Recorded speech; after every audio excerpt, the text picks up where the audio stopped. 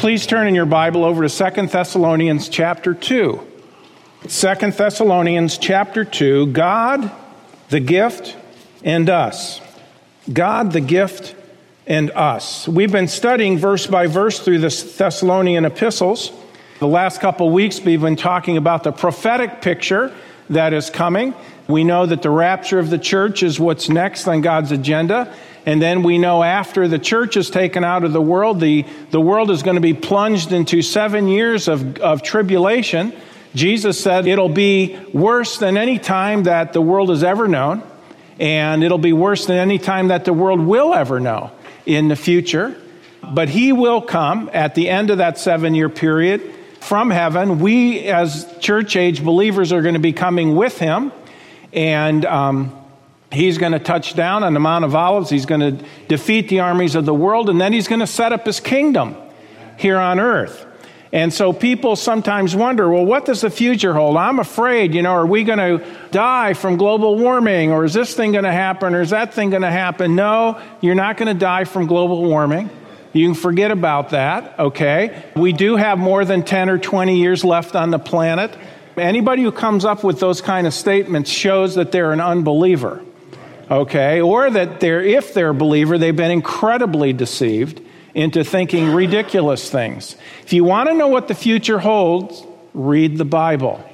Okay? God's never been wrong, and he's the one who controls it, and has been said many times that prophecy is the mold of history.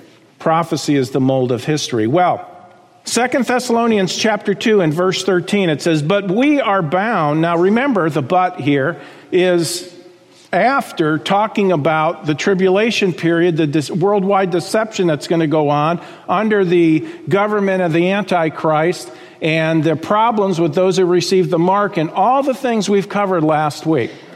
Paul is writing to believers here, and he says in verse 13, but we, believers, okay? But we are bound to give thanks always to God for you, brethren beloved of the Lord. Notice they're brethren beloved. Paul and his team are writing to these church-age believers. But we are bound to give thanks always to God for you, brethren beloved of the Lord, because God hath from the beginning chosen you to salvation through sanctification of the Spirit and belief of the truth, whereunto he called you by our gospel, to the obtaining of the glory of our Lord Jesus Christ. Now, whatever you believe, friends, has to fit the whole of Scripture. We need to understand that, okay? One of the first things you learn when you go to Bible college, when it comes to hermeneutics and the interpretation of Scripture, it is this. You never interpret clear passages by unclear ones, okay? Rather, you interpret unclear passages by clear ones. As an example, we know that salvation is a gift. More about that in a few minutes, okay? Salvation is a gift.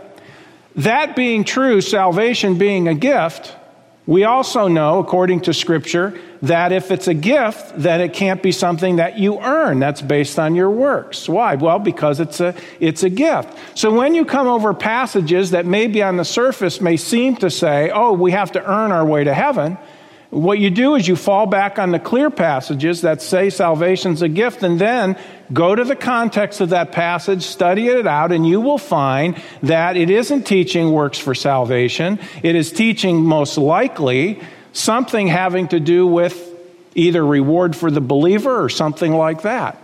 That's how you do that, okay? Now, when it comes to this issue that we're looking at today, here in 2 Thessalonians chapter 2 and verse 13 and verse 14, this has caused a lot of unnecessary confusion to many people. Now, the Calvinists love to quote this passage, I believe out of context. They say that God picks certain people to be saved, and in fact, they are the only ones who can be saved. Let me say that again. The Calvinists believe that God picks people out of history to be saved, go to heaven, and in fact, they're the only ones who can be saved.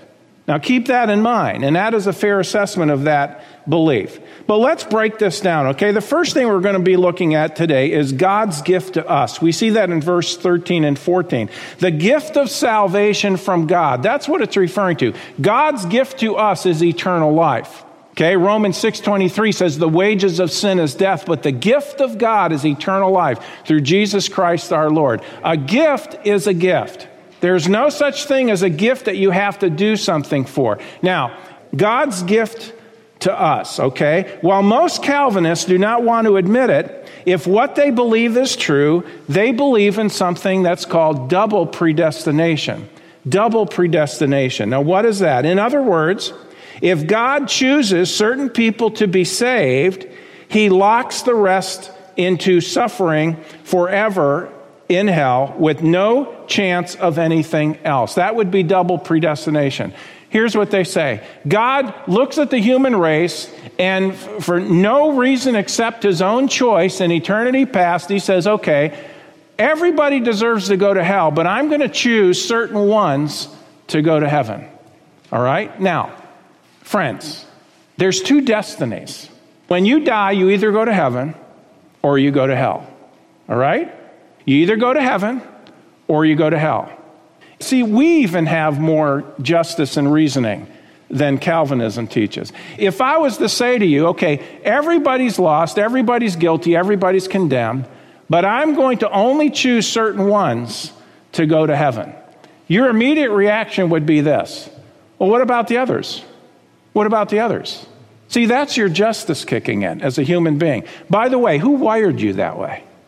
God did. What about the others? Now, the Calvinists would say, well, we ought to be thankful for the few that he did pick. No. What about the others?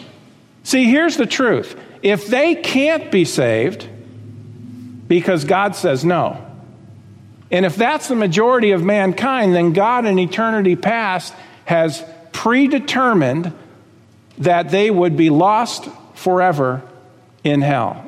Here's the truth of it. It would be better that they had never been conceived. It would be better. When Calvinists are questioned about this, they pull a card out of their pocket, not literally, but figuratively, and they hold it up and it says this, mystery, mystery. In other words, we don't understand it, but we accept it because that's what the Bible teaches. I beg to differ with you. I don't believe the Bible teaches that. I believe John 3:16. Amen? Amen. For God so loved the world. Who's that, everybody? That he gave his only begotten Son, that whosoever, of what? Of the world, believeth in him, should not perish, but have everlasting life. It's just that simple. It's just that simple. I got a call this week. We have a friend who lives in Oklahoma. I've never met him face to face, but we've talked a few times and chatted. Loves our ministry. In the area where he and his wife live, there's no churches that have the gospel. Not one. Not one. They love our ministry here, and he listens all the time as he's driving. He works for the gas company down there, so he has a lot of time in a vehicle going from one place to another. And he actually called this week. He's only called maybe once or twice. He called this week the other day, and we chatted for a while and had such a wonderful, wonderful talk. I won't name him by name. Maybe he's watching today. But he said, I got some questions about Calvinism and Arminianism and stuff like that. And so we had a wonderful conversation. Now, I'm going to say something that might make some people mad, hopefully no one here today. But I said this, well, you know, when you think about it, there's really not a whole lot of difference between Arminianism and Calvinism. Boy, the Arminians hate that. And the Calvinists hate that. But it's the truth. See, Arminians teach this. You have to do good works to keep your salvation.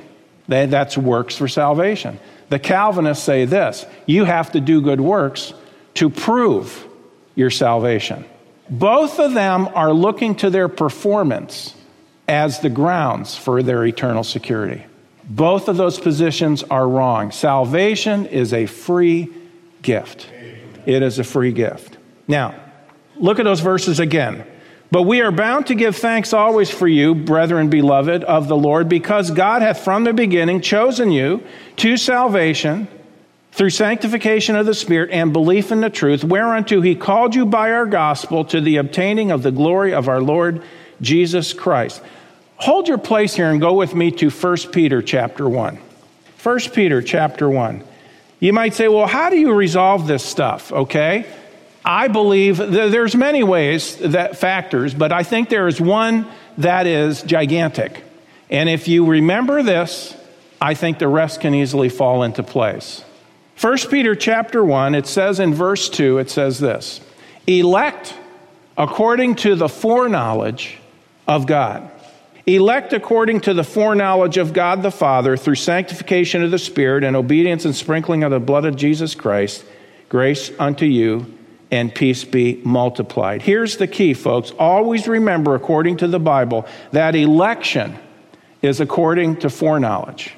This is key. All right? Now, the word foreknowledge, as I was discussing with my friend the other day, the word foreknowledge, this is one of those words that has been hijacked by false teachers, and they love making foreknowledge something more than it means.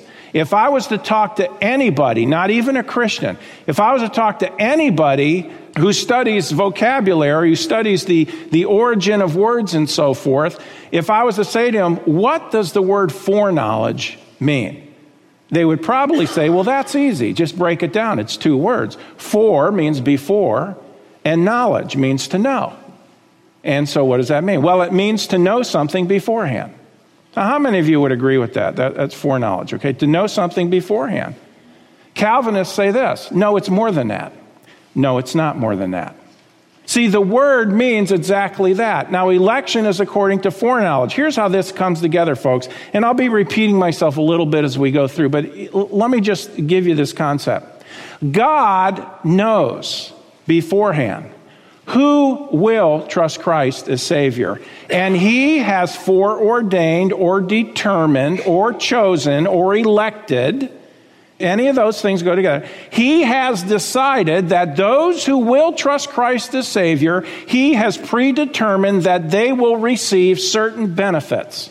He knows beforehand who will, and He has decided whosoever will. And He knows who they are. They're going to get certain benefits. That is what the Bible says in 1 Peter 1:2. Elect according to the foreknowledge of God. So foreknowledge comes before election. God knows and He has determined. Okay? It isn't God has determined and therefore He knows.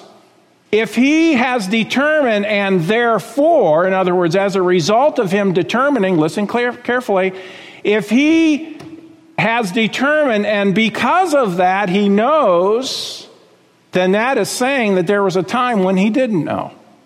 Are you following me? Foreknowledge is not a result of election. Election is a result of foreknowledge. I hope you get this. I hope you're listening today. I hope you came in awake today to where we can understand this, because this is important. God knows who will believe and has determined that those who believe will have everlasting life, they will have a home in heaven, and they will receive many other benefits. But He does not lock you into believing through election. It is up to you whether you're going to believe in Christ or not. God in His sovereignty, that means He could do anything He wanted within His character. God in His sovereignty chose to give man a free will. That was God's choice. So where you end up when you die is up to you, whether you will put your faith in Jesus Christ as your Savior, as your payment for sin, or whether you're going to trust in yourself. God has not anywhere in the Bible said, okay, here's all these people, and what I'm going to do is I'm going to take a fraction of all those guilty, lost, condemned sinners, and I'm going to save some of them. What about the rest? No, don't ask that question. You ought to be happy for the ones I took.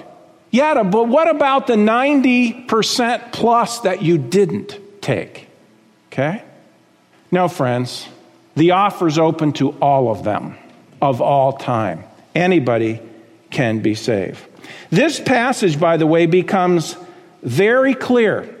And as always, we see in the Scripture that God has ordained believers to receive benefits and blessings. Now, this passage becomes very clear if you follow the path here in verses 13 and 14 backwards.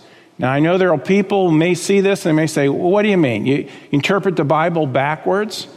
Where do you get that? That's nowhere in Scripture. Well, I beg to differ for you.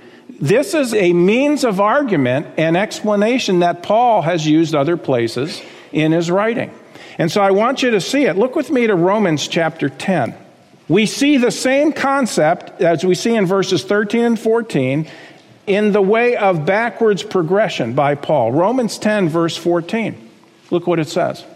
How then shall they call on him in whom they have not believed? And how shall they believe in him of whom they have not heard?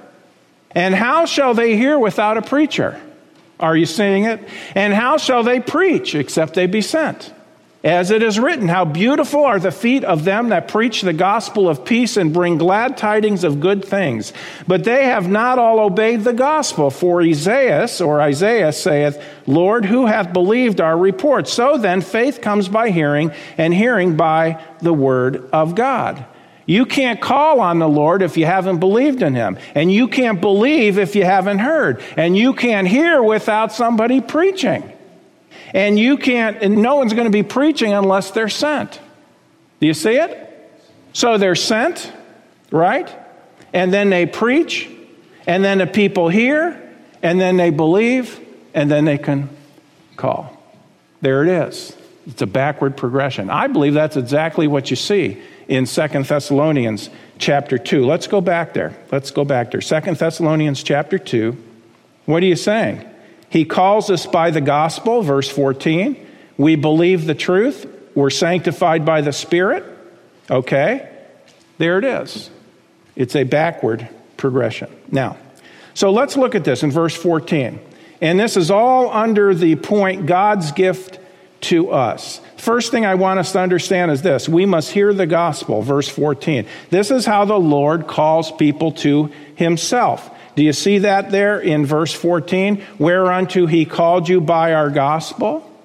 No one gets saved unless they hear the gospel and put their faith in Jesus Christ the Savior.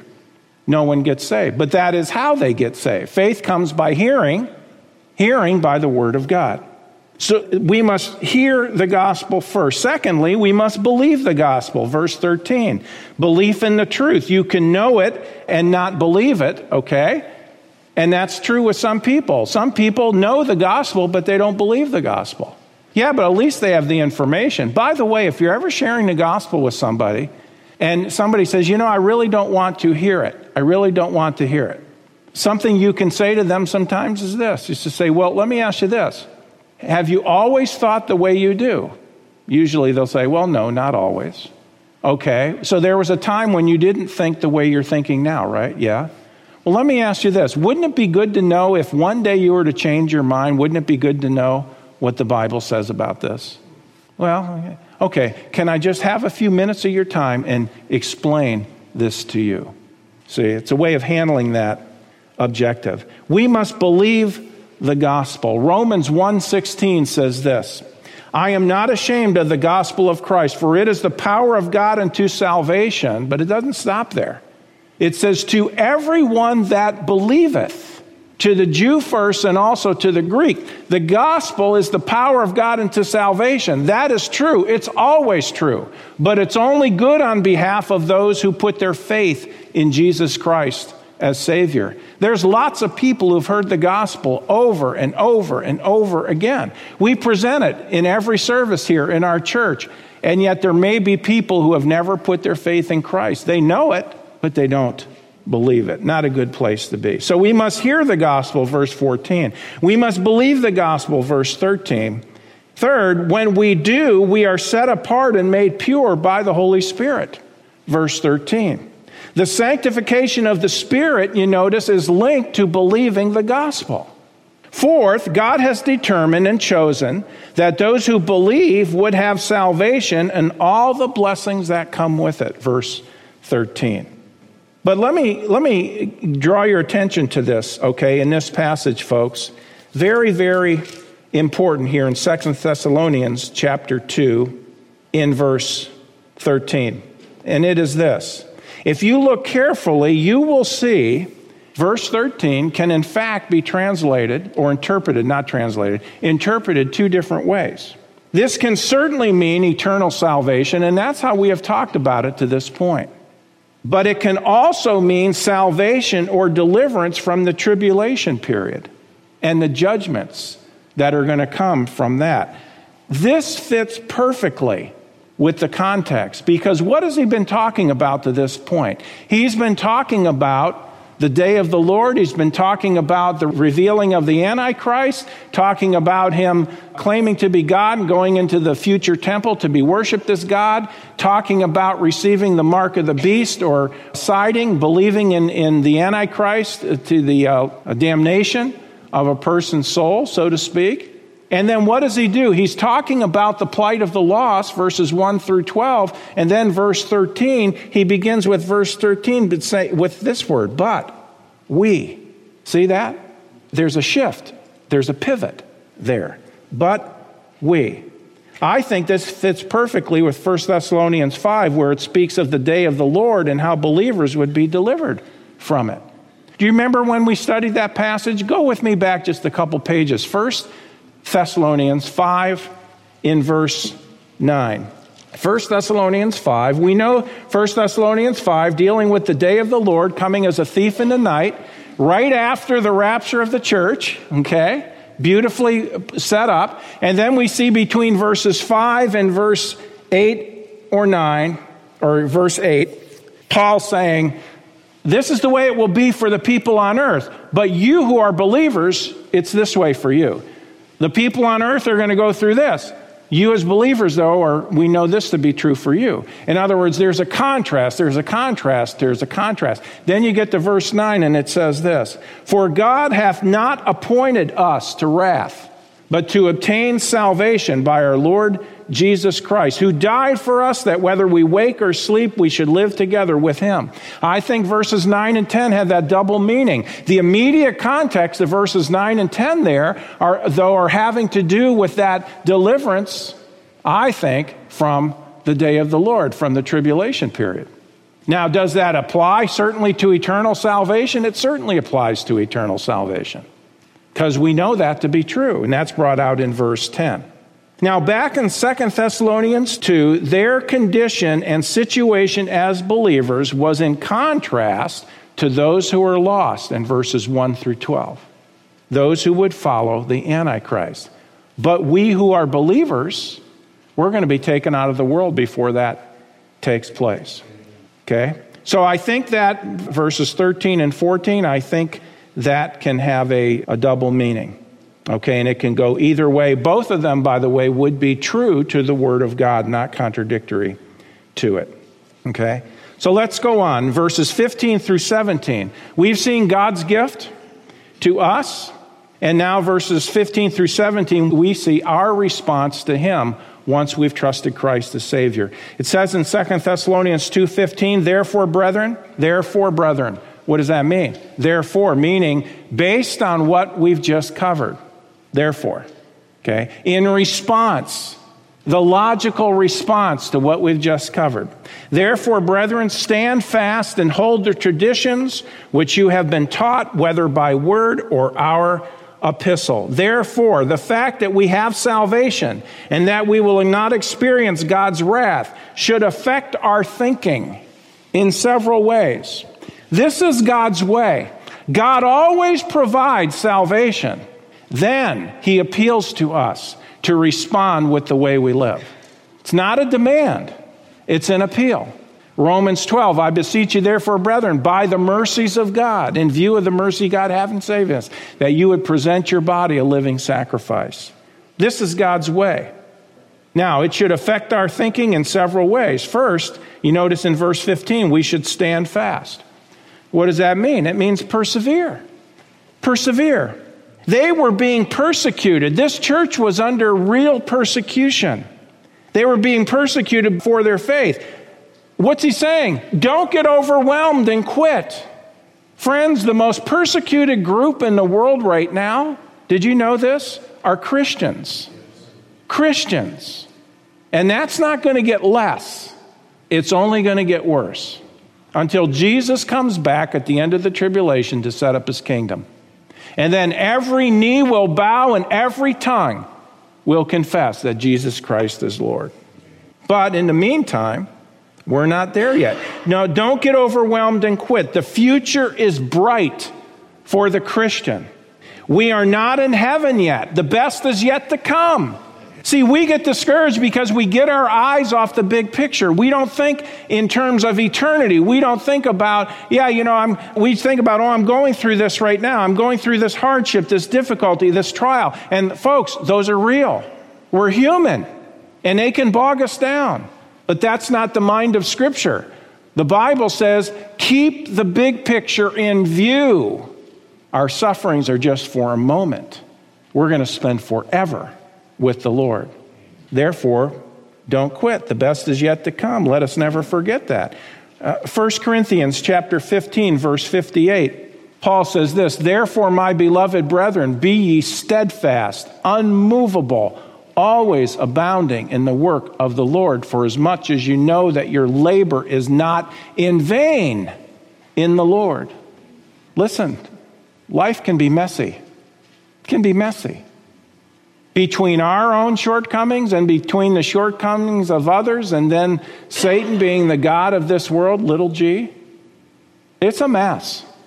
But there's a better day coming for those of us who are the children of God. So we need to stand fast. That means persevere. Stand fast doesn't mean, okay, that's not the idea. Secondly, we should hold or retain the traditions which we have been taught. We see that in verse 15. Now, the word tradition, okay, we're not talking about, by the way, a lot of Baptists, they love that, okay? No, it's not talking about, we've done it this way ever since, and we're going to keep doing it this way forever, Wait a minute. It's the tradition is, that's my seat. I've been coming here for 20 years, and why are you sitting there? We've had people not come back to our church because we don't do an altar call. Oh, man. You wouldn't believe some of the things I've heard over the years. Well, I'm not coming back. Why don't you go? You don't do an altar call in your church. Now, let me say, okay, let's address that. Number one, an altar call is nowhere in the Bible. Now, I'm not saying it's wrong. So hear me out. It's nowhere in the Bible. So to demand that is a problem because it's not in the Bible. Secondly, I'm not against altar calls. I think there's a time that they're appropriate, so I'm not against it. And third, it's not our custom in our church to do it. Every church has a custom or culture. Every single church. Doesn't matter what the name of it is. There's a culture or a custom in that church. And that culture or custom many times is simply made up by the way the people are and what they're used to and their expectations. Nothing wrong with that, okay? If I wasn't part of this church, my wife and I were in another church, that church would be different than this one. It would just be different. I say, well, is that bad? Not necessarily. It's only bad if it's contrary to Scripture. I'm good with that. I hope you're good with that. Don't be so set in your ways that you create a rut for yourself. Now, I said all that. That's not what the word tradition is about. The word tradition means a transmission or a teaching. Something that's been handed down, either verbally handed down through people talking to each other, or something that has been literally taught from the Scriptures. Okay? This is not referring to man-made traditions, but truth that has been handed down over time. By word, something handed down through communication, or it could be by the apostles' teaching. 2 Thessalonians 2, verse 16, it says, now our Lord Jesus Christ himself and God, even our Father, which hath loved us and hath given us everlasting consolation and good hope through grace. I love that. Comfort your hearts, establish you in every good word and work. Third, we should find comfort in our eternal security. Amen. Comfort in our eternal security. Verse 16. Okay? We have good hope through grace. It is because of grace that we have comfort in our eternal security. If you have to prove you're saved or earn your salvation or anything like it, friends, you don't have comfort. you've got agony. See, this is one of the damnable results of, and I don't use that word lightly, but it's true when used in context. It's one of the damnable results of lordship salvation. Well, you not only have to believe in Christ, but you also have to do these things, this thing and that. Well, how much of that do you have to do? Well, you just got to be faithful. How do you qualify faithful? What does that mean? It goes on and on and on, and it's just a black hole. It goes on and on and on. You never know whether you've been faithful enough. You never know whether you're plugged in. By the way, this is what Calvinism teaches also. They call it the perseverance of the saints. Even John MacArthur, who I usually disagree with on a lot of things, he says perseverance of the saints is lordship salvation. Or he says, actually, lordship salvation is perseverance of the saints. See, Baptists who hold to this idea that, well, if you're saved, you're going to live a godly life automatically, they don't understand. They're teaching Calvinism, even though they would disagree with it. Why? Because they're saying, once you save, you are automatically going to do the right thing. Friend, that is overriding the will of the person. God has made us free moral agents. Free meaning that we can make choices, not saying that the result of our choices results in freedom. We should find comfort in our eternal security. We have good hope through grace. If we are saved by grace, then we can never lose our salvation because it's based on grace, not on our faithfulness. Grace is undeserved. Grace is unmerited. If it is a gift, then it can only be received and not earned. Hold your place here. Go with me. You've got to see these verses over in Ephesians. You know what? Your eternal destiny. You might say, what do I have to do with my eternal destiny? Whether you will put your faith in Jesus Christ, that he paid for all your sins and that he rose from the grave. That's all there is. You're putting your trust in him for eternity. You're trusting him with your eternity. You're trusting in him that he is the way to heaven. And when you do, he does the saving and he does the keeping. All your sins are forgiven. They're all washed away. There's no condemnation to those who are in Christ. Nothing can separate you from the love of Christ. You have everlasting life. Jesus said, you will not come into condemnation, but you have passed from death unto life. You are completely secure for all eternity, no matter what, once you trust Christ the Savior. That's something to rejoice in. That's something to take comfort in. Because if you're honest, you know that we all have good days and bad days. Yet it says in Ephesians 2, verse 8, for by grace are ye saved. I love that. For by grace, God's unmerited favor, are you saved through faith in Christ. And that not of yourselves. You're not saved of yourselves. It is the gift of God. Verse 9, just to clarify, not of works, lest any man should boast. You will not go to heaven if you're trusting in your works to get you there. It's all in what Christ has done for us. See, God is the one who has designed the future for you and me. He has chosen us. Knowing in eternity past who would trust Christ the Savior, he predetermined, he decided that those who would believe in Christ the Savior would be the beneficiaries of so many things, beginning with everlasting life. But that's not the end. That's just the beginning of all that he has planned for us. It's all a gift of his grace. He's in control. He's the one who has designed the future for you and me. It is a matter of fact that the God of grace is also the only one who can give everlasting comfort. Why? Because he's everlasting. If he wasn't eternal, how could he give eternal comfort? He could promise it, but he couldn't deliver. No, God delivers what he promises. Our everlasting comfort, which is a matter of our eternal standing in Christ, is the basis of the comfort that the Lord has for us each and every day. Friend, maybe you've had a very difficult week. Maybe you've had tremendous trials this week. Keep focused on the big picture. This is temporary. Rest in the fact. You know what? You may be going through a fire, quote unquote, right now, but you will never suffer eternal fire if you're a believer. Boy, that's something to get excited about. And I can lean on the Lord, and I can rest in Him because I'm a child of His grace. I'm a child of the King. Lastly, we should allow the Lord to establish us in every good work. Verse 17. This is the issue, by the way, of sanctification. Do you see it? Comfort your hearts and establish you in every good word and work. It is not stopping at being comforted by God, but moving on to reach others with His truth. Now, as we grow as believers in Christ, as we develop as children of God, we will become more Christ-like if we allow Him to have His way in our lives. This changes our thoughts, which should lead us to a change in our actions. It should. There's no question about that, and there's no apology for that.